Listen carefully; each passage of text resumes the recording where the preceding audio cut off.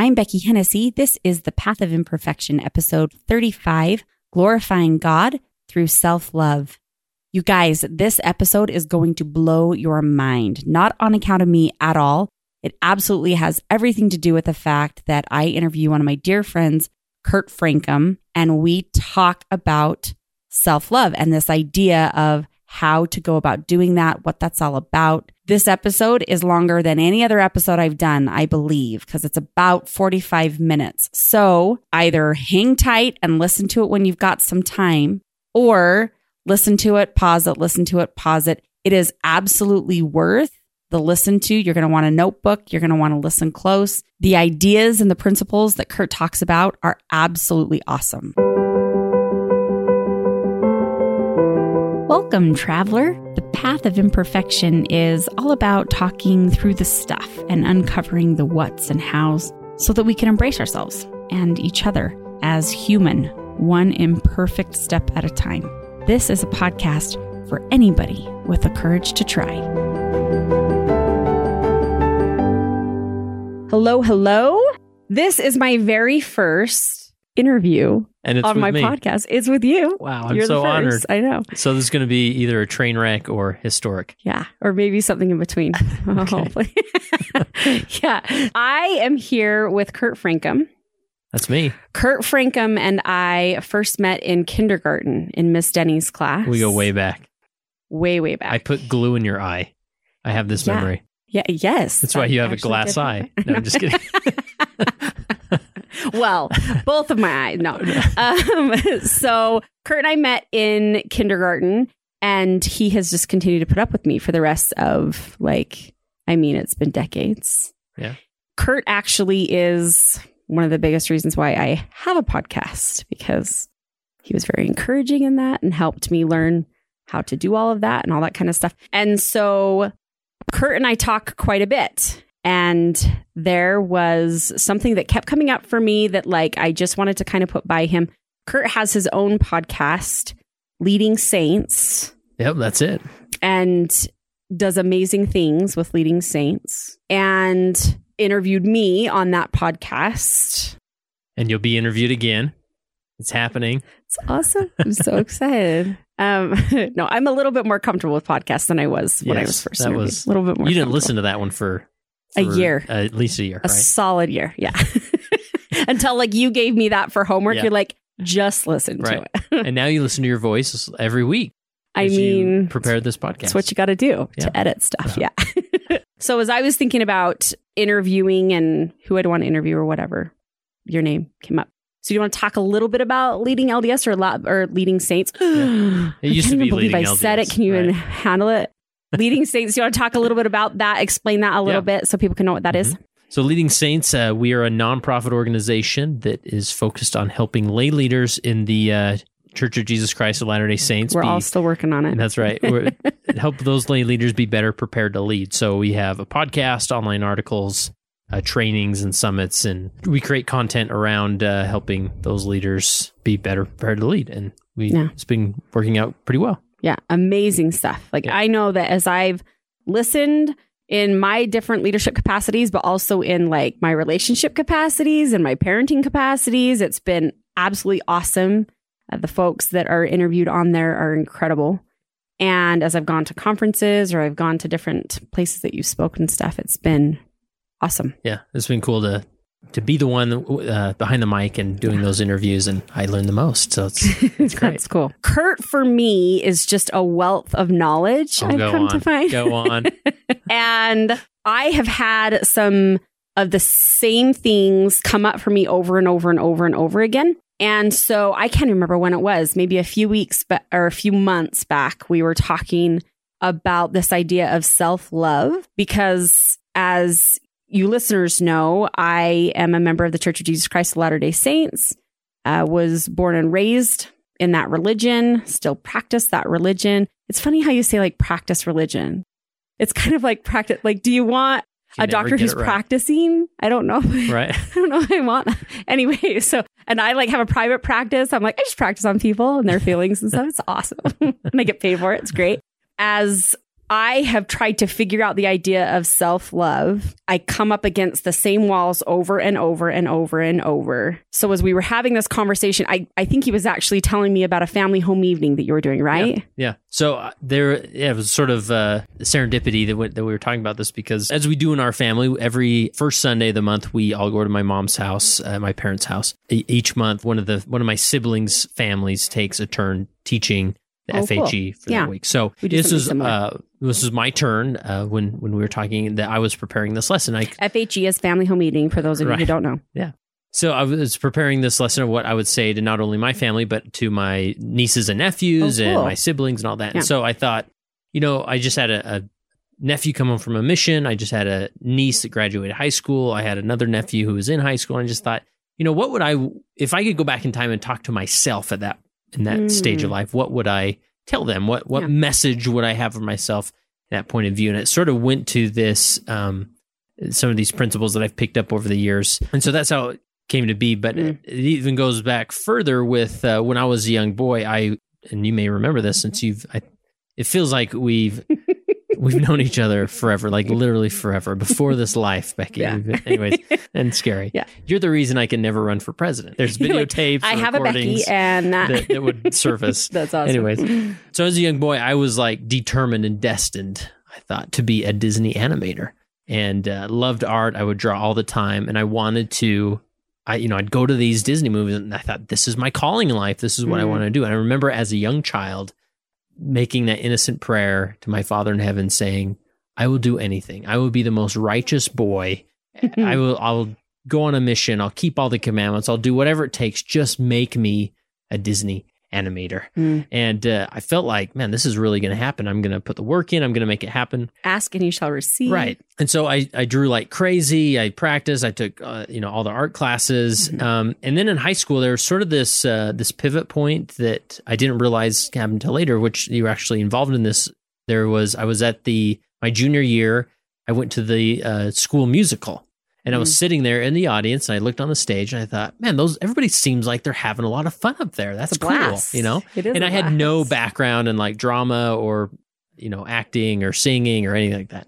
And so I thought, well, I'm going to be part of that. Maybe I'll be a tree in the background, whatever it is. I want to be part of that. So I tried out for the musical that next year, and you were working that musical as well. You were part of you're like co-director or something. You've won all sorts of Tonys and something. Anyways, you were involved in that. And so I auditioned, and I was absolutely shocked when I was picked to be one of the lead roles in that musical. Yeah. And it really got me out of my comfort zone. Because there were no trees in that musical. No trees were available. There were no trees. So they had to give me that. Anyway, so there I am, like expect to memorize all these lines, learn a few accents, and perform and act on stage and sing, have solos on stage when this was totally outside my comfort zone. But it was really just a pivot point to me because I discovered something in me, a capacity in me that I didn't know existed, as far as this performance ability, this ability to stand in front of a microphone and speak. And not that I was like, back then I thought I was the bee's knees up there on the stage, like, man, Neville, was that the name? Neville Landless. Yeah. It was The Mystery of Edwin Drood, which nobody's heard about unless you have a PhD in drama, right? or a stage production or whatever.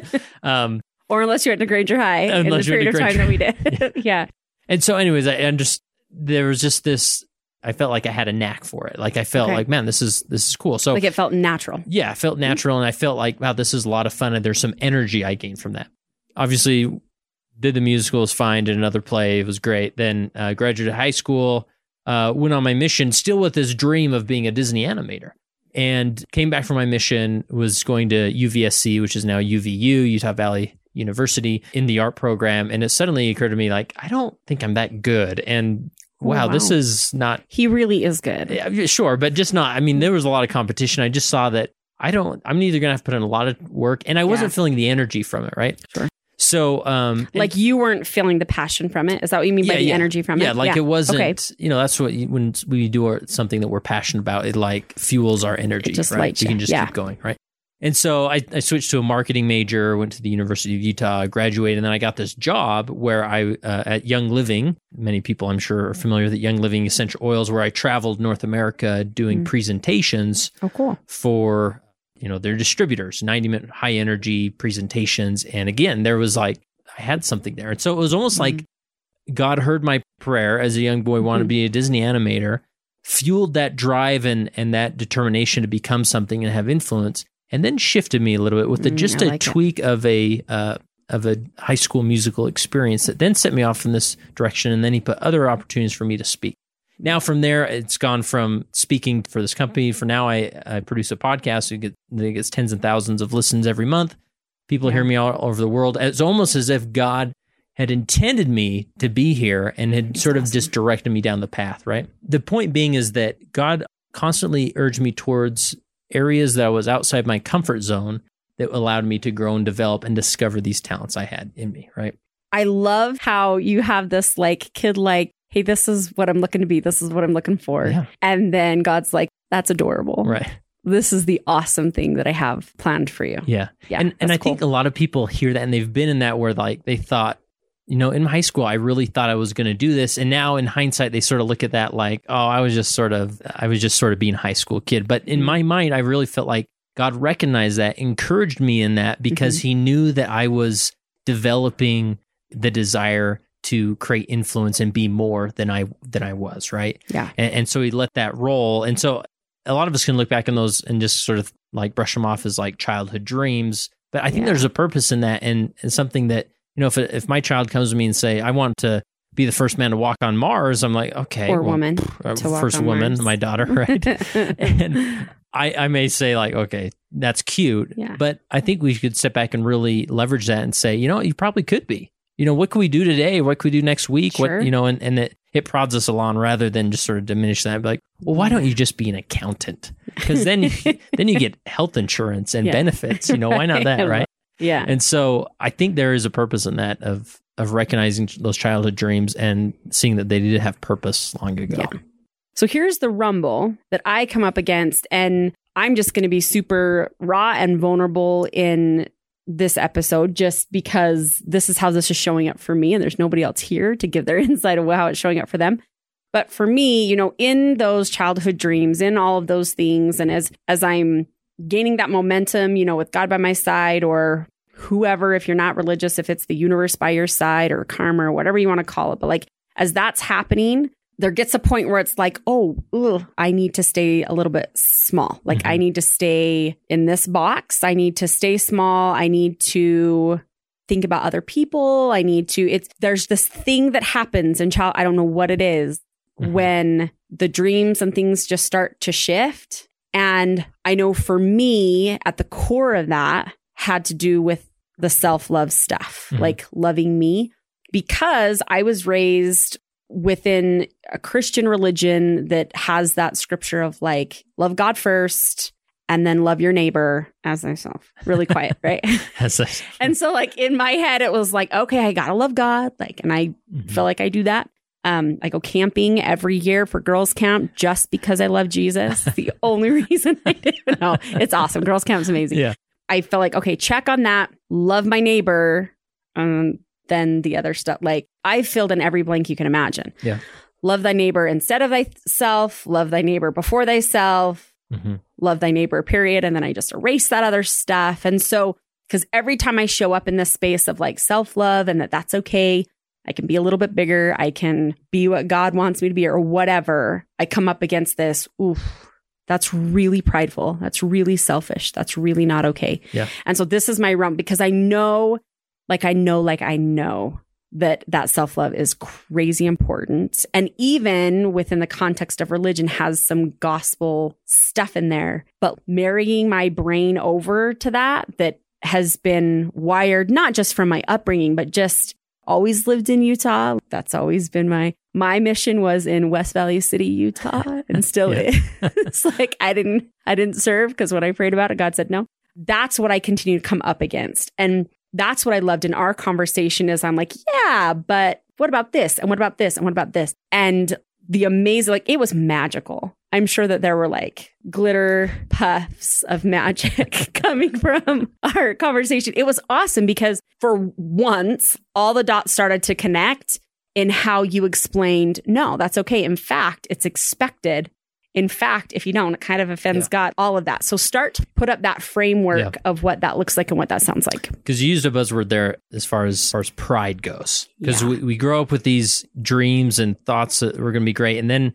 we enter the high school phase. And then we sort of start hearing these messages of, well, who do you think you are? Right. Or this isn't about you and you need to be more humble. I've legit, I don't know, embarrassingly, is that a word? I've used that phrase before, like with myself. Right. And with other people even. Like, this isn't about you. Right. Yeah.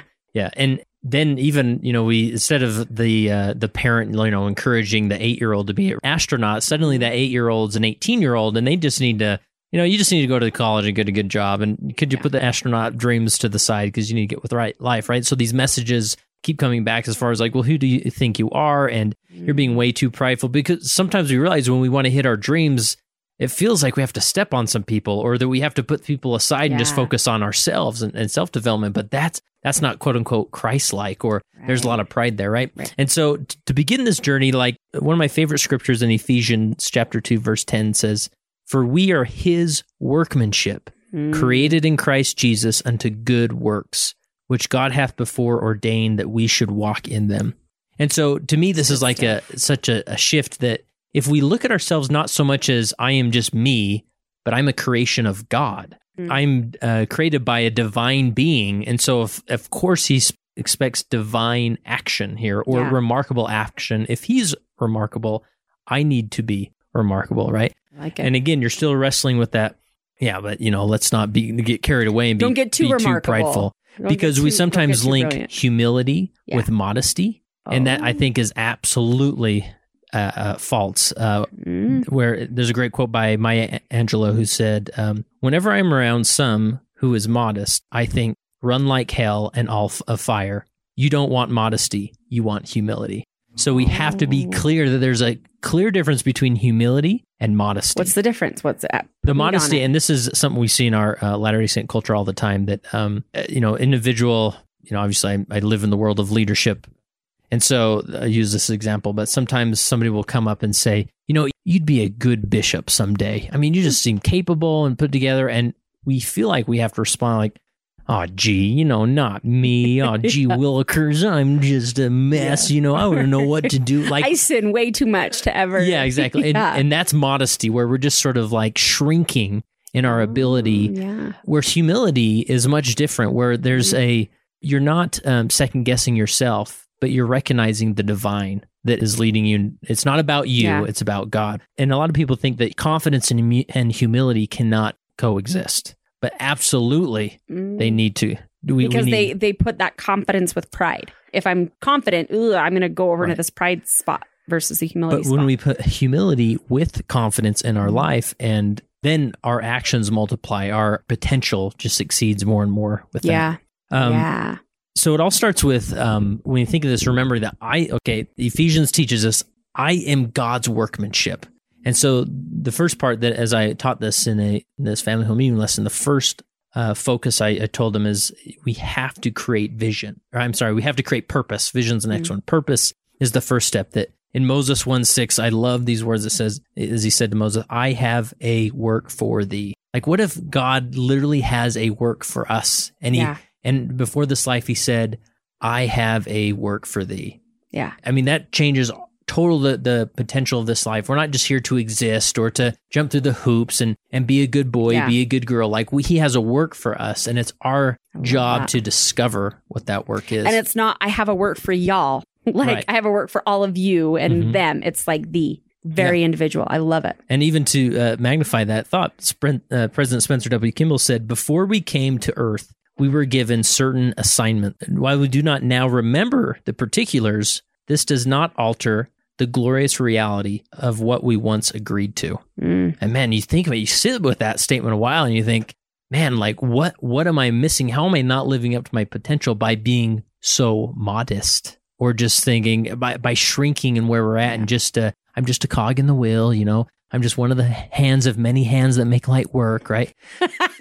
These are like all stitched onto pillows, right? Sitting Exactly. in my living room. But to sit with that and be like, wow, what if God actually had a greater purpose for me? And I need to maybe not necessarily discover that, but put it out there, right? And that's exactly why that I share that example as a young boy. Like, The purpose for me wasn't to become a Disney animator, but Sure. I put that in the universe and said, God, I am at least willing to find my purpose. Yeah. And I think this is what it is, and I'm going to move towards that. And the more I aggressively moved towards that, the easier it was for him to direct me towards his goal and purpose. Yeah. Right? I love that. And really, like, if you think about it, and I've said this to myself over and over because small is awesome. I'm not going to lie. Like, it's comfortable and it's predictable. And so as I've tried to get myself out of that space, like I ask myself over and over, who am I benefiting by staying small? Am I benefiting Father, which is what I call God, right? Am I benefiting him, or am I benefiting Scratch? That's my name for Satan.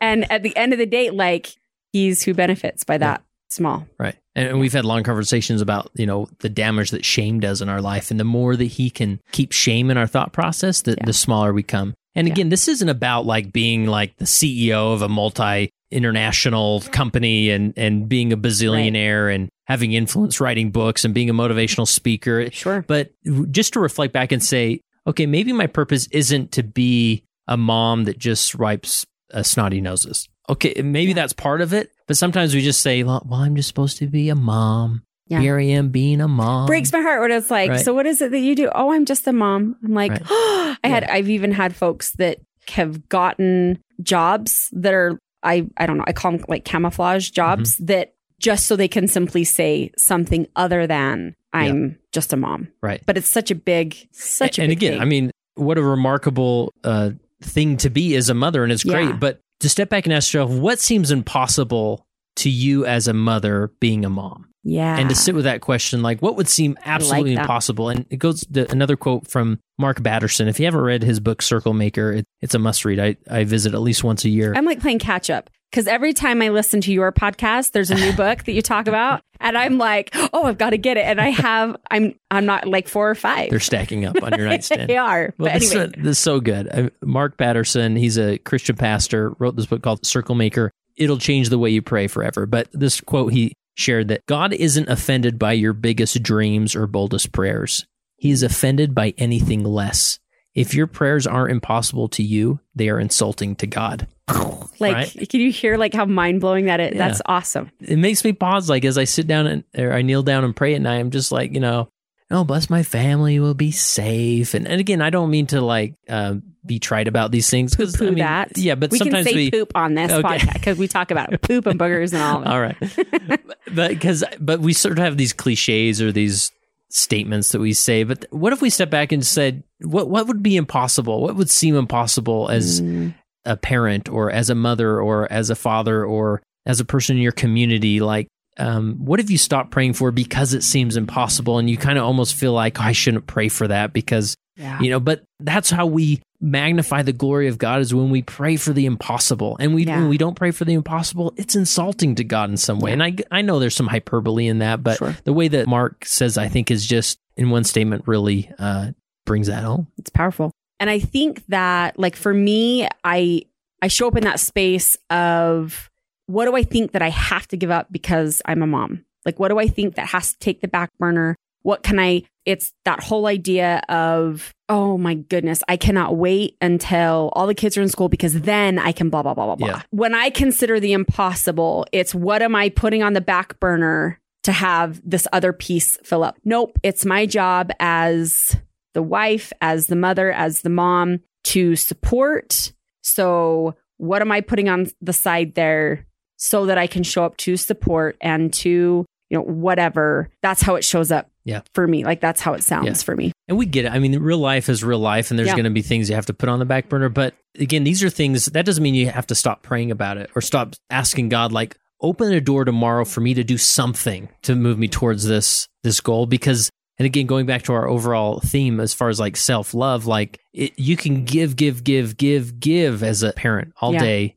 And you've never thought about, well, what about me? And it's always, when you do think about yourself, it's always like, well, maybe someday, once these kids go off to school, right? But again, it goes back to that you are God's workmanship. Like, you are meant to do remarkable things. And it could be remarkable things in the life of your child, whatever. But we need to sit with these questions and ponder over them and challenge God to open our mind to a greater destiny that maybe we haven't considered because it seems impossible. I love that. And I would lose my ever living lid if I sat down and was having a conversation with one of my girls or even boy, as they got older, I sat down and they were like, yeah, like that would be great for me, but really, it's really important for so-and-so to do this and this. And so I'm just going to step back. So-and-so, I would be like, are you freaking kidding me? Like, you're amazing. Yeah. Step up and you do, like, be big. And that's totally fine. But then I do that myself. Right. Exactly. We do it on a bigger scale. Yeah. So that's purpose. And that's the importance of purpose of just really sitting back and saying, you know, what is my purpose here? And I get it. Like, maybe it is, well, just to be a mom, and that's fine. Like there's beauty in that, but what seems impossible to you that that you would love to pick as your purpose? And you'll be shocked how much God will say, yeah, I've been wanting you to ask for that for so long. The next thing comes to is vision. And vision is a huge thing in my life. I teach a leadership course at LDS Business College, and we've spent several days on this concept that we can't move forward with this semester until we get the vision right. In Proverbs, those without vision will perish. Or I heard that scripture and I'm like, that's not in the scriptures. Kurt made that up because I was at a conference, and I went home. I'm like, oh, it is here. Yeah. It's Proverbs, the word. It's there. But there's other scripture in Numbers chapter 1, verse 6 that says, I, the Lord, will make myself known unto him in a vision. And to me, I liked it. Like, I don't know if this is legal, if I can move these words around, but when I read that and I've pondered over it, this is kind of the reminder the Spirit gave me that a vision will make God known to you. Like, if you create a vision, that's where you'll find God. Yeah, and if you don't create a vision, again, I'm being a little hyperbole here, that, God won't make himself manifest until you give him a bold vision to manifest himself in. And so circling back to, again, becoming an animator, I found God by stating that vision. And then he showed me the rest of the way and put me on the right course. But you had to even enter a space of having that vision there. It kind of set the stage for him to do what he needed to do. Absolutely. Here's a U.S. history quiz for you. So do you know... I homeschool my kids. This is going to make you so scared. You're like, Becky, reconsider homeschooling your children. Okay, I'm ready. So President John F. Kennedy. Okay. What's one of his famous speeches that come to mind? Didn't he talk about ask not what you can do for ask not what your country can do for you, ask what you can do for your country. Yeah, gave it at University of Michigan. Yeah, did he also talk about repairing your roof or something like that? Did he have one about that? I don't know. Repair your roof when it's not raining or something fancier than that. Maybe when I was familiar. But on September 12th, at Rice University, he gave another famous speech. That speech was at the University of Michigan. But this one was at Rice University on September 12th. He talked about going to the moon. Yes, absolutely. So he said the U.S. should commit itself to achieving the goal before this decade is out of landing a man on the moon and returning him safely to the Earth. Which I'm sure when he said that was like impossible. Yeah, 1962, that was and the other thing I noticed that about 60% of the country completely disagreed with him that this is what the country should do, right? But it was a bold statement. He put out a vision there that later came to be. By the end of, unfortunately, he wasn't around to see that, but by the end of the decade, they did put a man on the moon. I also share the example of, I don't know if you're familiar with Jimmer Fredette, the famous BYU basketball player who now plays in China, but he put a vision on above his bed as a young man that he committed to playing someday in the NBA, which he's done, and now plays in China, right? Yeah. And then I also reference the title of Liberty, Captain Moroni. Like, if you read Alma 42 and Alma 46 and 43, like the way that he leveraged the title of Liberty when his armies wanted to shrink and flee because of the battle, he pointed them to the title of Liberty and reminded them of the vision. So the vision is so powerful. As you read through that story, the fire that lit, that's scary. The things that he was asking those people to do, those men to do, it's scary stuff. Yeah. But having that vision and all being unified in that just... it roots them back to their purpose. Yeah. And gives them the ability to do things. So purpose and vision are different, separate spaces. Yeah. Okay. I mean, there's a lot of overlap there, but I see them as I like it. You discover your purpose, then you can set a vision. And again, going back to, reaching for the impossible, I know this sort of can feel like motivational speaker talk, but hocus pocus. Hippie talk is hippie what talk. I call it. But a great quote by Michelangelo says, "The greater danger for most of us lies not in setting our aim too high and falling short, but in setting our aim too low and achieving our mark." And this is, I think, just human nature, that we want to accomplish our goals. So we don't We don't stretch ourselves or we don't aim for what seems impossible. But we need to get used to the action of failing and falling short.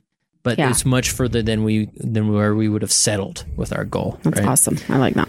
Another scripture I found as I studied this topic is Doctrine and Covenants, section 11, verse 8. If you desire, ye shall be the means of doing much good in this generation. Like, these are just scriptures that these aren't even like, I mean, I just must not read. They're in there. I'm not making this stuff up, Becky. He's like, and then I wrote this.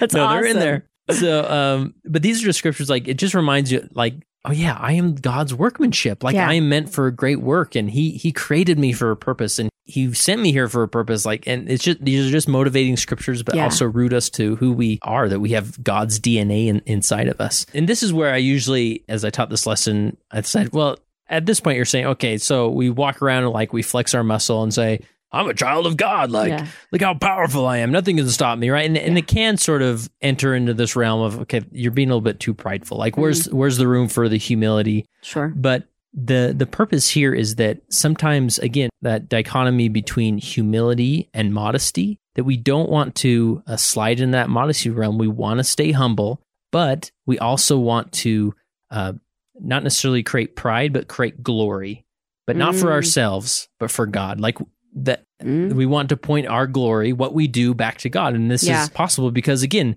we're not doing these great things. We're not aiming for the impossible because we're so great. We're doing these things because the person who made us is so great. I love that. Right? And so in Matthew chapter 5, verse 16, it says, let your light so shine before men that they may see your good works and glorify your Father, which is in heaven. So, you know, the Mormon Helping Hands, yellow vests, and a lot of people, you know, when a natural disaster hits, the Mormons are let out and they're out there cleaning up things and wearing these T-shirts, you know, the yellow shirts. A lot of people say, well, you know, should we really talk about how great we are or promote that, hey, don't forget that the Church of Jesus Christ is doing this work. Like, remember to mention us on TV. Like, again, that's the purpose is not to puff ourselves up, but to remind them that we're doing this because we're children of God. He's so great. That's why we're doing this, not because we're so great. And we're commanded in the scriptures, you need to let your light so shine before men. You need your light to shine. Don't hide it or act like you didn't do it or say, oh, you know, anybody would do this. Like, no, I did this because God encouraged me to do it. He created me to be a servant among men. And so let the glory go to Him, not me. And that's a space I can be comfortable in. That's definitely something that sounds like truth and could be doable. Yeah.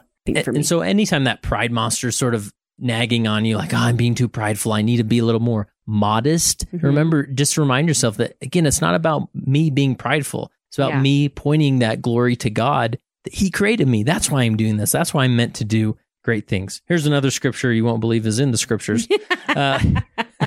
You're like 1 Nephi, chapter 1, verse 1. This is in 5th Nephi. No, I'm just kidding. It's in Isaiah chapter 60, verse 21. It says, thy people also shall be all righteous. They shall inherit the land forever, the branch of my planting, the work of my hands, that I may be glorified. Like, that's you are my planting. You are my hands. And that's why it's my glory, right? And so we've got to love ourselves enough to act beyond our capacity and to reach for that, not so that we can just be modest, right?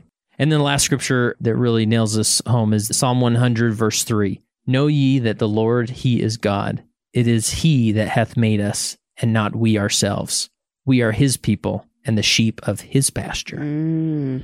Anyway, so good stuff. As I'm living my life, as I'm setting goals, as I'm trying to do things that at the end of the day, sometimes I'm like, I've developed an audience and I have people come to me there, or they treat me like a celebrity, like, oh, like I listen to you all the time. And like, I can't believe I'm talking to you because I'm so familiar with your voice or whatever.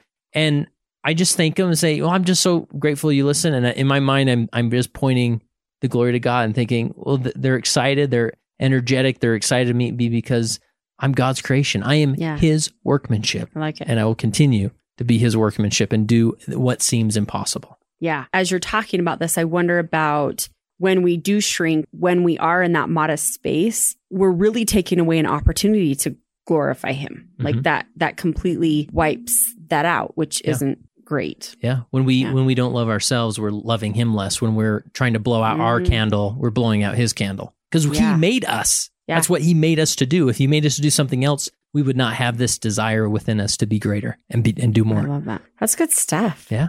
Good There stuff. it is. That's all I got. There, the end. No. Anything that you would add? So let's maybe talk. I don't know if you've got these. We'll see. Okay. Let's talk about some house, like how to make this, how to put that into play. Not only for ourselves, obviously, yes, for ourselves first, also for our families, our kids, our spouses, whatever. How do we start to apply this stuff? Like it feels true. It feels like, yes, that's it. Yeah. I have a very basic one that anybody can start doing tonight. So I have a notebook I carry around with me all the time, and you can do this in whatever notebook you want or any way you want. But I like the idea of journaling, but it's sort of like I don't have like 45 minutes to sit down and write out my deepest, darkest feelings and thoughts and everything that's happened. Right. Dear diary. So this is what I do every night. I sit down and I write three things. I write highlights, I write gratitude, and I write glory to God's, as I call them. So the first one, I do highlights, and I just think, what are at least three highlights that happened today? I like it.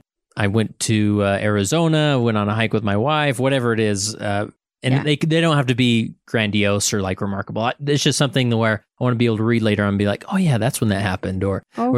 It triggers something in my mind. So I do at least three highlights. Okay. And then do three items of gratitude, right? And you probably are aware of the incredible research about gratitude and by being intentional with gratitude, it does remarkable things. So I just write at least three things related to gratitude that I'm grateful for. Do you add meat to them? Like more than like, I'm grateful for my house. Do you add meat? Like I'm grateful for my house today because it's snowy. Yeah, it's just three sentences. And I try and stay away from the I'm grateful for electricity or I'm grateful that there's oxygen in the world. Days, right? It's all you can do is be grateful for electricity. And maybe that's the time, right? But usually it's like, man, I'm just grateful for that moment I had with my wife as we were driving down the street and she said that thing to me. I'm just really grateful for that moment or whatever it is, right? So they can be big or small or whatever. And then the third thing is my glory to God's. And I write down three things. These are almost prayers of saying, if this happened, there'd be no doubt in my mind that this was God's work and it would bring him glory. So it could be, I'm going to solve world hunger tomorrow or something. I mean, it doesn't have to be too pie in the sky, but just something to be like, okay, I want to do at least one thing tomorrow, but what if I did 15 of these things tomorrow? So these are like impossibles? Yeah, these are going to seem impossible. So this exercise forces me to, to pray for the impossible. I like it. So I'm not offending God by not praying for the possible, right? Yeah. And the reason I started doing this was, I don't know about you, but you mentioned you've done an episode about your ADD, right? Yeah. Right? Yeah. I deal with some of the same things. Yeah. And when I kneel down to pray, sometimes I want to be like, I haven't sincere. diagnosed you. I know that you're looking at my sweatshirt right now. My sweatshirt endearingly says, keep talking, I'm diagnosing you. I know for you, but you've had decades to diagnose me, right? So I'm not worried about that. But anyways, I would kneel down to pray and, my mind wanders. And then I'm just like beating myself up. Like, I can't believe I'm thinking about that cookie recipe that I ate at lunch today when I'm supposed to be praying to the almighty God of the universe, right? Squirrel, like rabbit hole. Shame, right? And so to me, I'd be more intentional by writing these things down. So I do that exercise of those three things.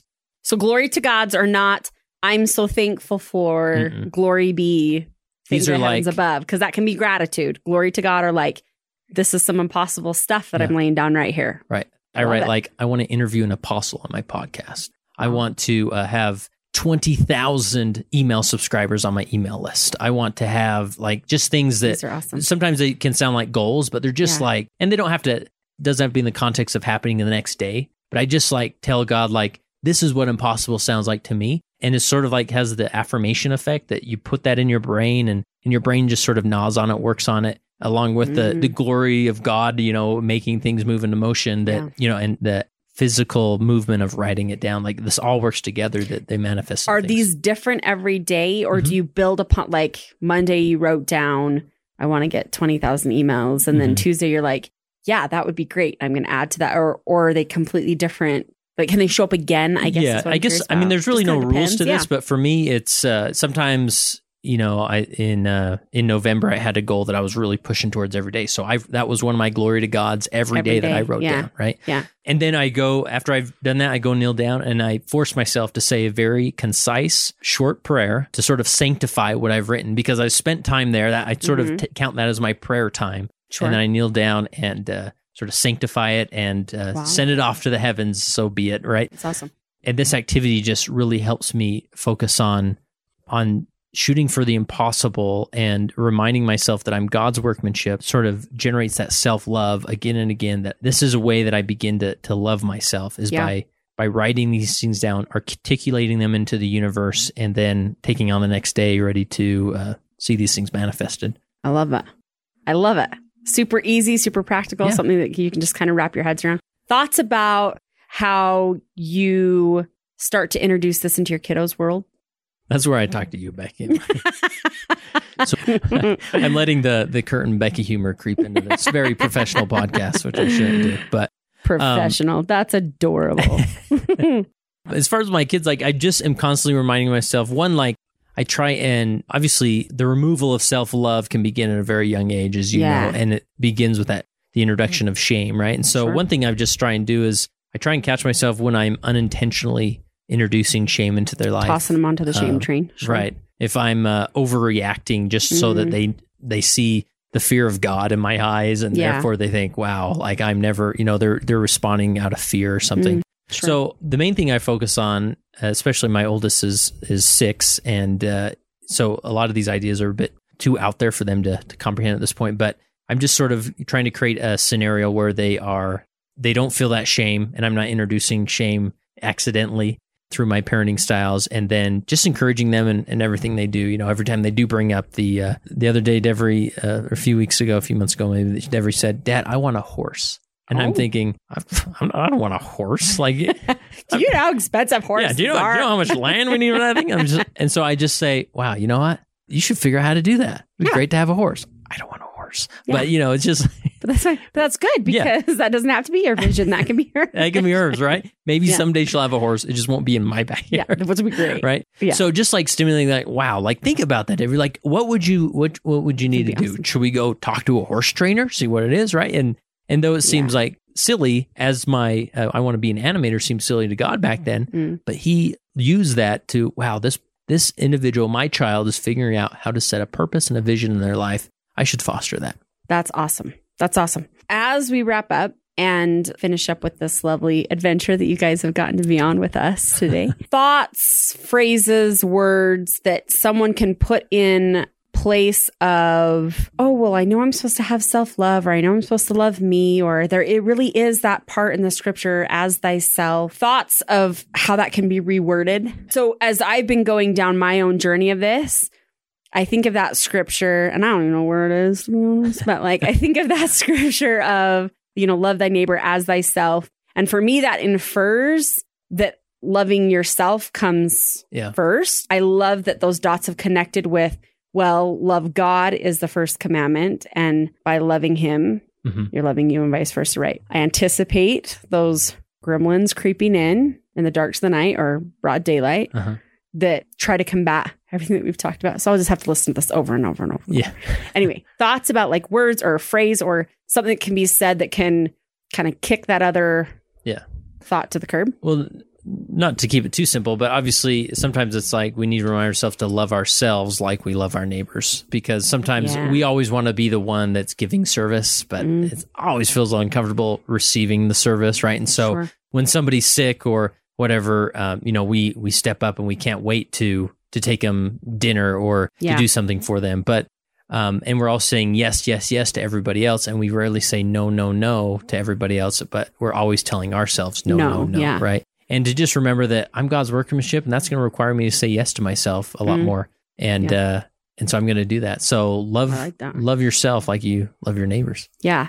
And I've talked a ton about self-compassion, and as people have asked, how do I do self-compassion? Like you talk about it, how do I actually do that? I matched that up with, well, if a neighbor called you and said that the same thing that happened to you happened to her, this and this and this happened, you wouldn't say to her, yep, tough tic-tacs, buck up. Move on like you do yourself. So what would you say to her? You'd be empathetic towards her. And then you might say to her, can I bring you dinner? Or let me take your kids or whatever. And so makes sense that you should show up that way for yourself. Yes, that involves you having to have that empathy for yourself, or you making that phone call and saying, look, I need to unload my kids for just a couple of hours or whatever. But how I've phrased it is, what would you say to your closest friend? What would you do for your closest friend? And then that's what you say and do. So it makes sense that would be. And I like that idea of giving yourself empathy. And I'm finding myself do that because you kind of get those voices, reminding you of the shame voices, right? Or multiple personality. No, I'm just kidding. I need medication. I admit it. But just like I found myself taking a moment being like, it's okay that you didn't hit the impossible today, but at least you aimed for it. And that's the type of person that you want to be, is the person that's aiming for it. It's not because you're hitting it every day. Right. And it seems like, well, yeah, but I didn't even hit the possible. Well, that's okay too. But you still aim for the impossible, even though you didn't even hit the possible. That's okay. Yeah. Write down your glory gods and move on to the next one. Yeah, I love it. And for me, we both know Jason Butler well, right? And a little like gem he has given me over time is this idea of looking at things as information. Like, that's informational. Okay. How was that helpful? How was that not? What worked for me? What didn't? Yeah. When those impossibles aren't hit versus, I'm such a failure. How could I? Mm-hmm. Yeah. That's good stuff. Well, I think that's it. Anything else? That's it. Any other parts that we need to, buttons we need to push? I've already made up enough scriptures in this interview, but no, they're all in there. I'm surprised Lightning hasn't come. There. Lightning couldn't get through our aversion. You can look them up. They're all there. So that's awesome. Thank you. Yeah. For doing this. We should do this again. Sure. On my podcast. Right? I would be happy to invite you back here for sure. Okay. No, I'd be happy to. Whatever. Okay. All right. Well, thank you so much. I'm trying to think of the thing that I say to sign off. Enjoy your week. Embrace your human one step at a time. And I think brave the battle, all of that. Just have a good week. The end. Touch base with me once a week. Go to BeckyHennessy.com. That's BeckyHennessy.com. And subscribe to my weekly rest stops. If you already do get my rest stops, thank you so much. Pass the word on.